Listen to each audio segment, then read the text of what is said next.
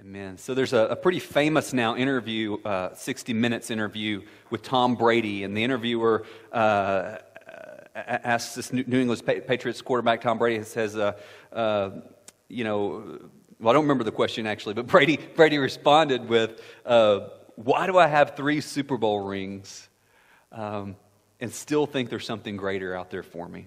I mean, maybe a lot of people would say, hey, man, this is what it's about. I reached my goal, my dream, my life. Me, I think, God, it's got to be more than this. What's the answer? The interviewer asked. Brady responded, I wish I knew. I wish I knew.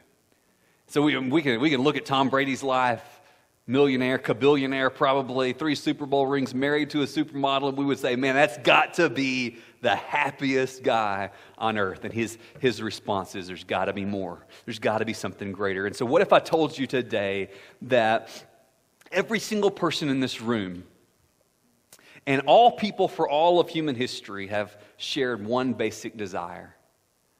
I believe that basic desire is simply to be happy. It's to be content. We've been, when I, young or old, rich or poor, male or female, we all are on this journey. And we're looking for some kind of happiness. When I first started walking with Christ and sharing Christ with others, I was convinced that people were on a truth journey. And that if I just shared the factual truth about Christ, and that's very important to do that, but I believe that if I just shared the factual truth about Christ, that would be enough and the light switch would flip. And I've come to learn that very, very few people are on a truth journey or see themselves as being on a truth journey, but we are on a happiness journey. Ever since our expulsion from the Garden of Eden, we've been saying with Tom Brady, there's got to be something greater. There's got to be something more. And we live in a nation of people chasing happiness, and I wonder how many people you found that have actually discovered it. We tend to settle for brief moments of a feeling that we can't seem to keep or replicate. We tend to believe that just a little more stuff, a little more money, one more relationship, no matter how dysfunctional, maybe that promotion is going to give us the happiness that we seek. Some of us look for happiness in our physical appearance. I just started working out again, hitting Faith Fitness again, as much as my body can take it. And today, Ethan and I, my 5-year-old son, we're getting ready in the bathroom, and Ethan looks over at me and says, Dad, check out your belly. It's huge. I said, thanks, Ethan. No, seriously, Dad, look at it in the mirror. Like, it's even bigger in the mirror than it looks from the side. I get it, Ethan. I really understand. And so, Ethan, my happiness journey So what can end up happening is that we end up focusing so much on our own twisted idea of happiness that we miss out on the real thing completely. You know what that's about? We get so zeroed in on our own twisted idea of what happiness is or what's going to make us happy, and we end up missing out on the real thing. King Solomon's a great example. I mean, this guy had wealth and riches. He's the son of a king. He becomes a king himself. People flock to him from all over the world to see his wealth and to hear his wisdom. And yet at the end of his life, he writes that super uplifting book, Ecclesiastes, and he writes, vanity of vanities, all is vanity. He went from being the man who had it all to being the man who says all is vanity, all is empty, all is futile. So questions for us today. If somebody asks you, are you happy? What would be your answer? How do you define happiness? Here's an even more important question. Is God happy? When you think about God, is God happy? How can happiness be experienced? If somebody said, give me a path of how to become happy, what would you tell them? How does being a Christian impact your happiness journey? How does the gospel of Jesus Christ impact your happiness journal? So let's begin with God's happiness. Psalm 16:11 says that you make known to me the path of life. In your presence there is fullness of joy. At your right hand are pleasures forevermore. Is that the image of God that maybe you were raised up with? That in God's presence is fullness of joy. C.S. Lewis said, joy is the serious business of heaven. Were we raised with this idea that God is just, His presence is all about joy? Were we raised with the sense that God has pleasures in His hand for us? We tend to think of God, I think, as wanting to swat pleasures out of our hands or somehow holding pleasures back from us. But yet the psalmist says, in your hand, in your presence is true pleasure forevermore. Galatians 5:22 and 23 talks about the fruit of the Spirit. The first is love, the second is joy. The Spirit of God creates in us what is inherent to God Himself, and that is joy. God Himself is characterized by joy.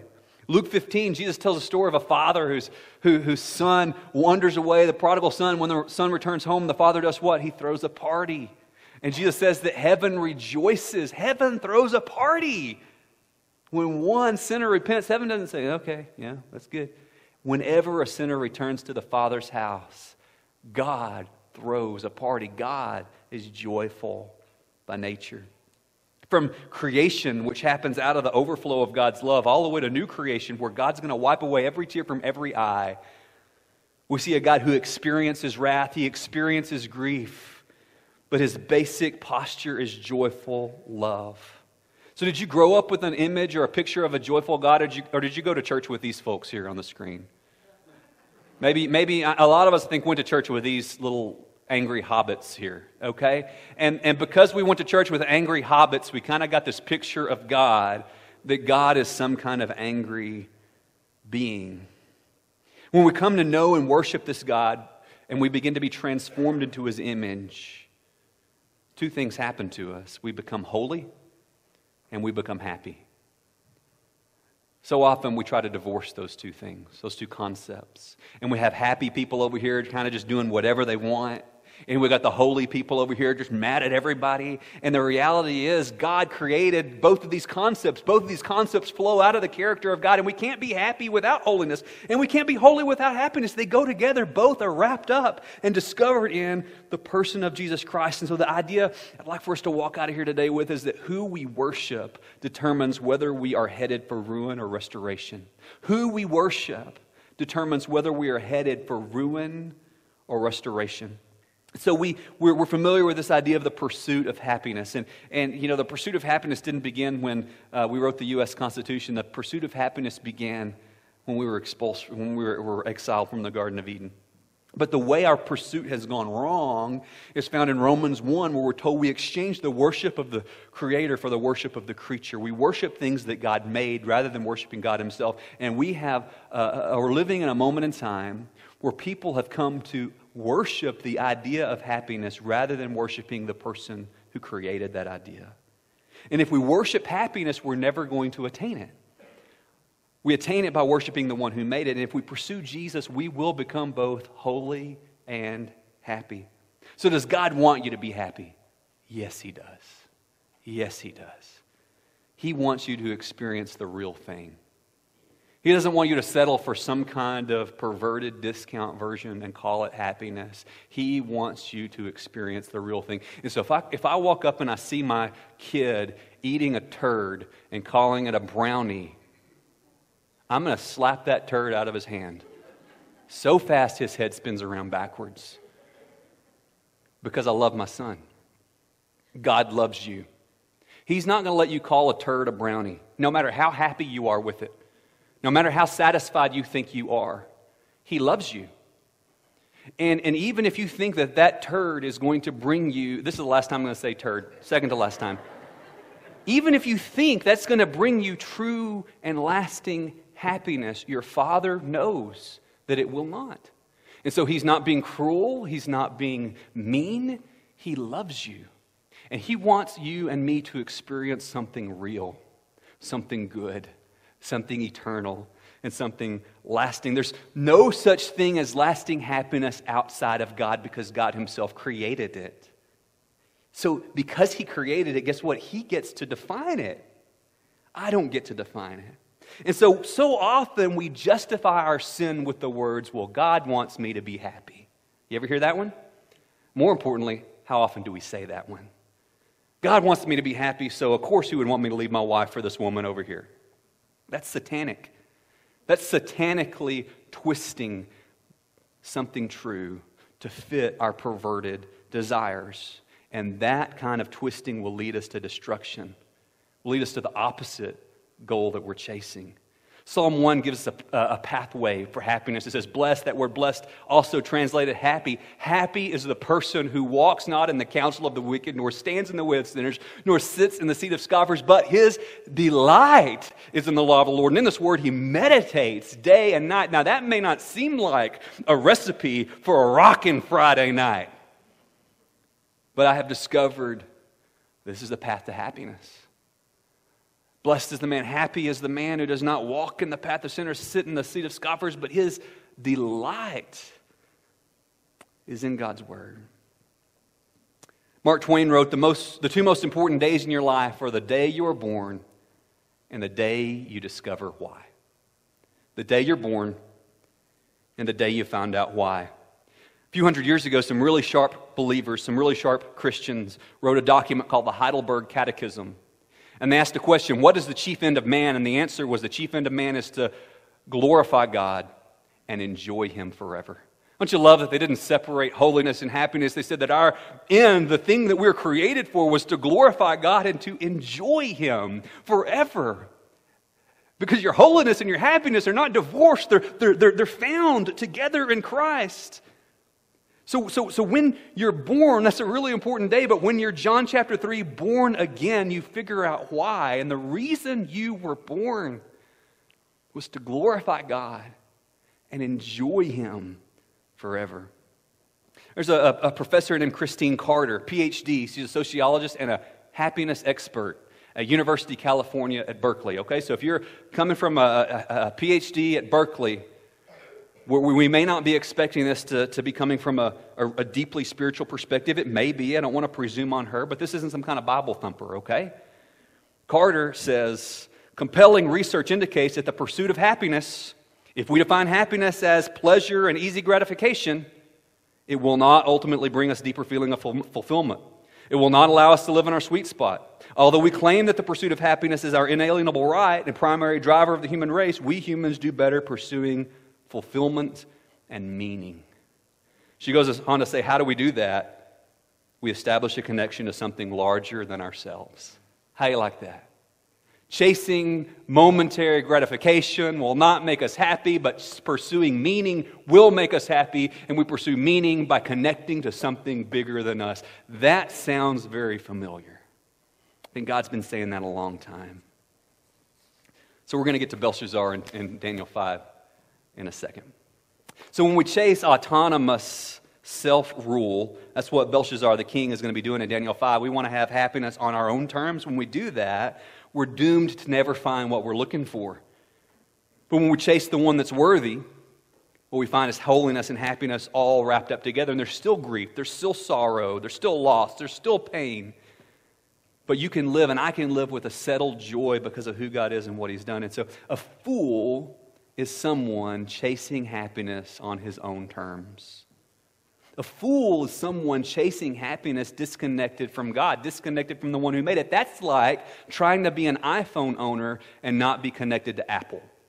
Did you know that Apple doesn't believe very strongly in autonomy?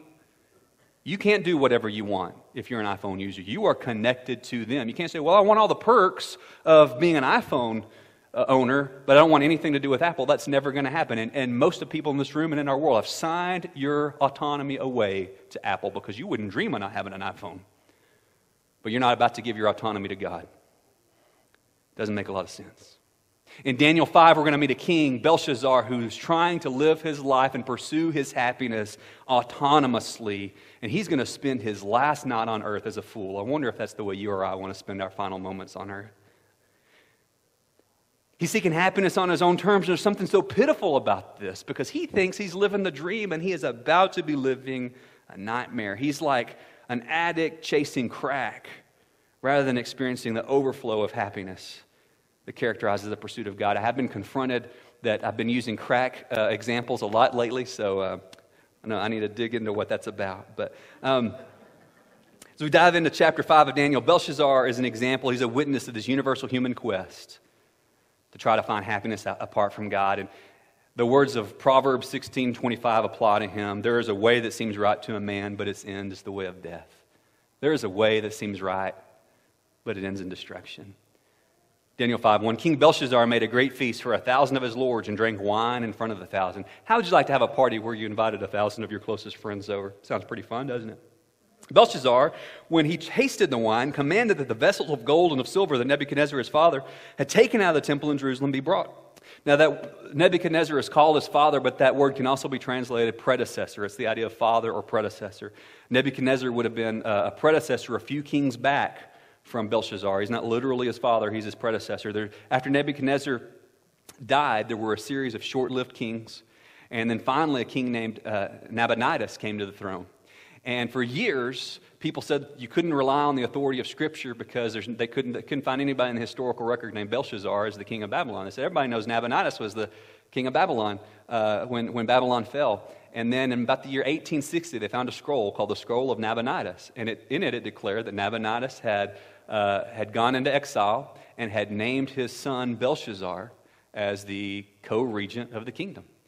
History tells us that on the very night that the Persians defeated the Neo-Babylonian Empire, this was on the night of about October 11th, 539 BC, the Persians surrounded the city. Belshazzar and his lords were feasting and drinking. And while they were feasting and drinking, while there was a destroyer outside the gates, the Persians were rerouting the Euphrates River that flowed under the city wall of Babylon. And once they got it diverted, they waited under the wall, opened the gates from the inside, and according to Xenophon and Herodotus, took the city without throwing a spear. So how are you and I like Belshazzar? Sometimes we're throwing a party, looking for a little momentary happiness while destruction is at our gates, seeking autonomous happiness on our own. What we're going to find is that what we worship determines whether we're headed for ruin or restoration. Belshazzar worships himself, and he finds ruin. Daniel, by contrast, worships God, and he finds restoration. So we find from this story that Scripture is reliable. We find that Belshazzar is pursuing autonomous happiness as an escape from reality. He's idolized happiness and ends up chasing a twisted perversion of the real thing. Sin promises happiness but delivers dehumanization and death instead. So look what happens next. Verse 3, they bring the golden vessels that have been taken out of the temple, the house of God in Jerusalem. The king and his lords, his wives, and his concubines, they drank from them. They drank wine, praised the gods of gold, silver, bronze, iron, wood, and stone. So here's the scene. They're really getting lit, okay? And he says, man, you know what'd be cool is if we, as a demonstration of how we don't care and we do whatever we want to do, let's go. Remember when all those years ago, it's been about 70 years by this point, it's been about 20 years since the end of Daniel 4. What if we go to the treasury, we get those goblets and stuff that Nebuchadnezzar got out of the temple in Jerusalem, and what if we get drunk on those things, okay? Let's just do some tequila shots from the communion glasses, okay? And let's have a party, and then we start praising the gods of gold, silver, and stone, and bronze, and all these things. And you see that this is foolish even by pagan standards. This is proud and arrogant even by pagan standards. And so Belshazzar's disobedience leads him to dishonor God. And that dishonor leads to outright defiance. Have you experienced this path? From disobedience to dishonor, defiance, and then comes death. So what happens next is really amazing, and it was frightening. A hand appears. It wasn't connected to anything, and it writes these 4 words, mene, mene, tekel, parsin, on the wall. And they understand probably what the words say, but they don't understand what it means. And Belshazzar, we're told, is his loins are knocking. We don't know if that's like his knees are knocking together or if he needed some depends, okay? It's not clear what it meant, but he is scared. And he doesn't know what to do. And just like's happened to Daniel 2, 3, and 4 so far, he brings in the magicians and the Chaldeans and the astrologers, and none of them can make any sense out of the writing on the wall. They just know it's bad. And the queen mother walks in verse 10, and because of the words of the king and his lord, she came into the banqueting hall. The queen declared, "O king, live forever." Yeah, live forever. "Let not your thoughts alarm you or your color change. There is a man in your kingdom in whom is the spirit of the holy gods." God never forgets his Daniel. Belshazzar had forgotten Daniel even existed. And sometimes you may feel like you're the only one at your school, you're the only one at your workplace, you're the only one in your neighborhood, you're the only one in your church that loves God and is pulling for the right things, and you're trying to do the right thing. And God does not forget you. God didn't forget his Daniel. God never forgets his Daniel. God's not going to forget about you. Daniel is remembered by this queen mother. She reminds Belshazzar of the story. He says, oh yeah, let's call that guy in. And I love that Daniel's never hanging out with these people. They always have to go find him. It's not like he's over there, doing a keg stand in the corner by the lampstand like, where's Daniel? Oh, he's not here. And so they go find him. He's not joining in their idolatry. They go find him and bring him in. And Daniel's been 70 years now. Daniel's about 80, and Daniel walks in, and he's just not going to mince words, okay? At 80, he still can't be bought. He still respectfully resists. He's still a prophet, not a puppet, and he's not too old to be used by God. So if anybody in here has said lately that you're retired from ministry, Daniel says, no, you're not, okay? So Daniel gets brought in, verse 13, before the king. The king answered, said to Daniel, you are that Daniel, one of the exiles of Judah, whom the king, my father, again, my predecessor, brought from Judah. I've heard of you that you have the spirit of the gods, that the spirit of God is in you. Light and understanding and excellent wisdom are found in you. And now the king makes Daniel an offer he thinks Daniel can't refuse. He says, I'm going to make you, if you can tell me what this means, I'm going to clothe you in purple. I'm going to put some bling around your neck. I'm going to make you the third person in the kingdom. So Nabonidus is the first person. Belshazzar, the co-king, is the second person. He's about to make Daniel the third person. Look at what Daniel says in verse 17. Daniel actually said, let your gifts be for yourself and give your rewards to another. Burn. Right? Nevertheless, I will read the writing the king had made and make known to him the interpretation. But Daniel, like any preacher, before he gets to the point, is going to preach a little sermon. Okay? And he says, O king, verse 18, the Most High God gave Nebuchadnezzar, your father, your predecessor, kingship and greatness and glory and majesty. All this came from God, he said. And because of the greatness that he gave him, all peoples, nations, languages trembled and feared before him. Whom he would, he killed. Whom he would, he kept alive. Whom he would, he raised. Whom he would, he humbled. But then his heart was lifted up and he became proud. And what Daniel's going to do is retell the story that we saw last week in chapter 4 where Nebuchadnezzar went crazy and became like an animal and was eating hay and the dew of the ground was on him. And Daniel reminds Belshazzar of all of that. Verse 22, and you, his son, you, his successor, Belshazzar, have not humbled your heart, though you knew all this. You knew better, but you thought it didn't apply to you. Anybody ever feel like you're the exception? Everybody else gets caught for, not having integrity at work, but God would understand why I'm doing it. I mean, I've seen a lot of people's ministries destroyed through porn and illicit affairs, but I mean, that's never going to happen to me.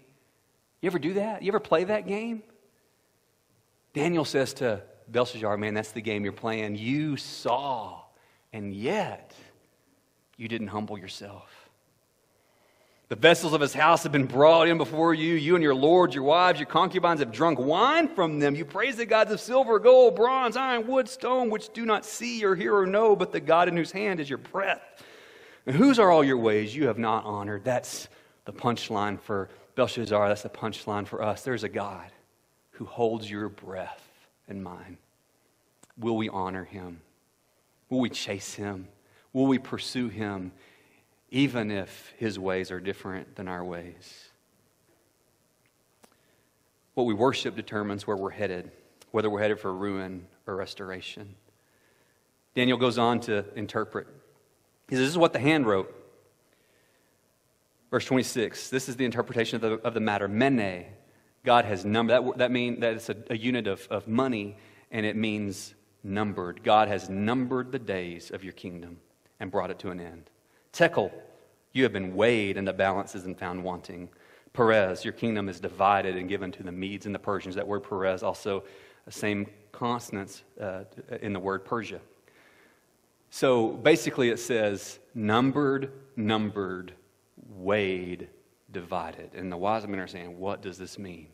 And Daniel says, it means your days have been numbered. You've been weighed on the scale and you don't measure up to God's glory. And now what you have is going to be taken away from you. How do those words relate to happiness? Well, here's good news. God says the same thing to you and me.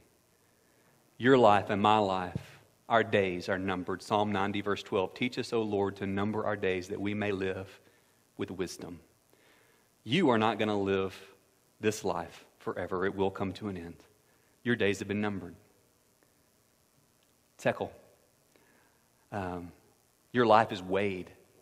And God's word says that as your life is weighed, all of us sin and we all fall short of God's glory. But here's really good news. Jesus has stepped in. And he said, let me get on the scales for you. Let me lay down my life for you. Let me do for you what you could never do for yourself. Somebody that knows that they're sinful, somebody that knows that judgment is at their door, when they hear the word of the gospel that they can be free, you know what the response to that is? Joy. Psalm 32:1 says, happy is the man whose sin is forgiven. Happy is the person whose transgression is not counted against him. So Belshazzar died that night. The Persians took the city October 12, 539 BC. There was a transfer of power. What was the Babylonian Empire becomes the Persian Empire. Babylon fell. All the saints rejoiced. You know, if God took drinking out of some goblets from the temple this seriously, I wonder how he feels about what we do with our bodies that 1 Corinthians 6 say are his temple. And we've got to get to a point where we stop justifying sin because it, quote, makes us happy. I don't know how many times I hear this. Well, I'm happy doing this. And my response is, are you though? Are you trying to convince yourself or me? And even if you are, so? You ever justify sin because you say, well, I'm just living with my girlfriend, or I'm just cheating on my wife, or I'm just pursuing my wicked desires because it makes me happy? You ever play that game? I do. You? Nobody in here does. That's such a relief for me to know. And we do with our bodies what we will. 1 Corinthians 6 says, flee, says verse 19, 6:19. Do you not know that your body is a temple of the Holy Spirit, whom you have from God? You are not your own. You are not your own. You were bought with a price, so glorify God with your body. God says that if I know Jesus, I don't even own my body. Man, I rebel against that. Do you rebel against that? We don't like the thought of anybody telling us they own us, and yet that's exactly what God says. He has bought and paid for you. And He gets to decide what we do. He gets to decide what's holy and what's not holy. Not only that, but God has created this entire construct of happiness. And if we insist on pursuing happiness apart from Him, we're never going to find it. So Babylon falls, the saints rejoice, the Babylonians weep. Revelation chapter 17 through 19 tells about another Babylon, this great system Babylon. One day is going to fall. And when it falls, and the kingdom of God is the kingdom that fills the whole universe, we're told that the merchants and the sailors and the kings and all those who were in bed with the Babylonian system are going to weep. But the saints are going to rejoice. So the question of Revelation isn't who's the Antichrist. The question of Revelation is, which system have I placed my trust in? If Babylon fell tomorrow, would I weep or would I rejoice? In Daniel 5, there's a feast followed by judgment. In Revelation, at the end of Revelation, there's judgment followed by a feast. And that feast is called the marriage supper of the Lamb. And everybody's invited, but you only get there if you know the Lamb. The Lamb who died to ransom the slain. He wants you there. Which feast are we living for is going to determine the quality of our happiness quest. And so in closing, and this really is in closing, man, God wants you to be happy. But any happiness that exists on God's terms, not ours. So a couple things to stop doing, a couple things to start doing. Stop chasing happiness and sacrificing holiness. Stop divorcing holiness and happiness as though we can have one without the other. Let's humble ourselves and pursue God. We'll find both holiness and happiness wrapped up in Jesus. Stop justifying sin because it supposedly makes us happy, because you're not your own. We are not this universe's object of worship. Christ is. Worship Him and you'll have pleasures forevermore. So who we worship determines whether we're headed for ruin or restoration. As the band comes, we're going to sing one more time, Is He Worthy?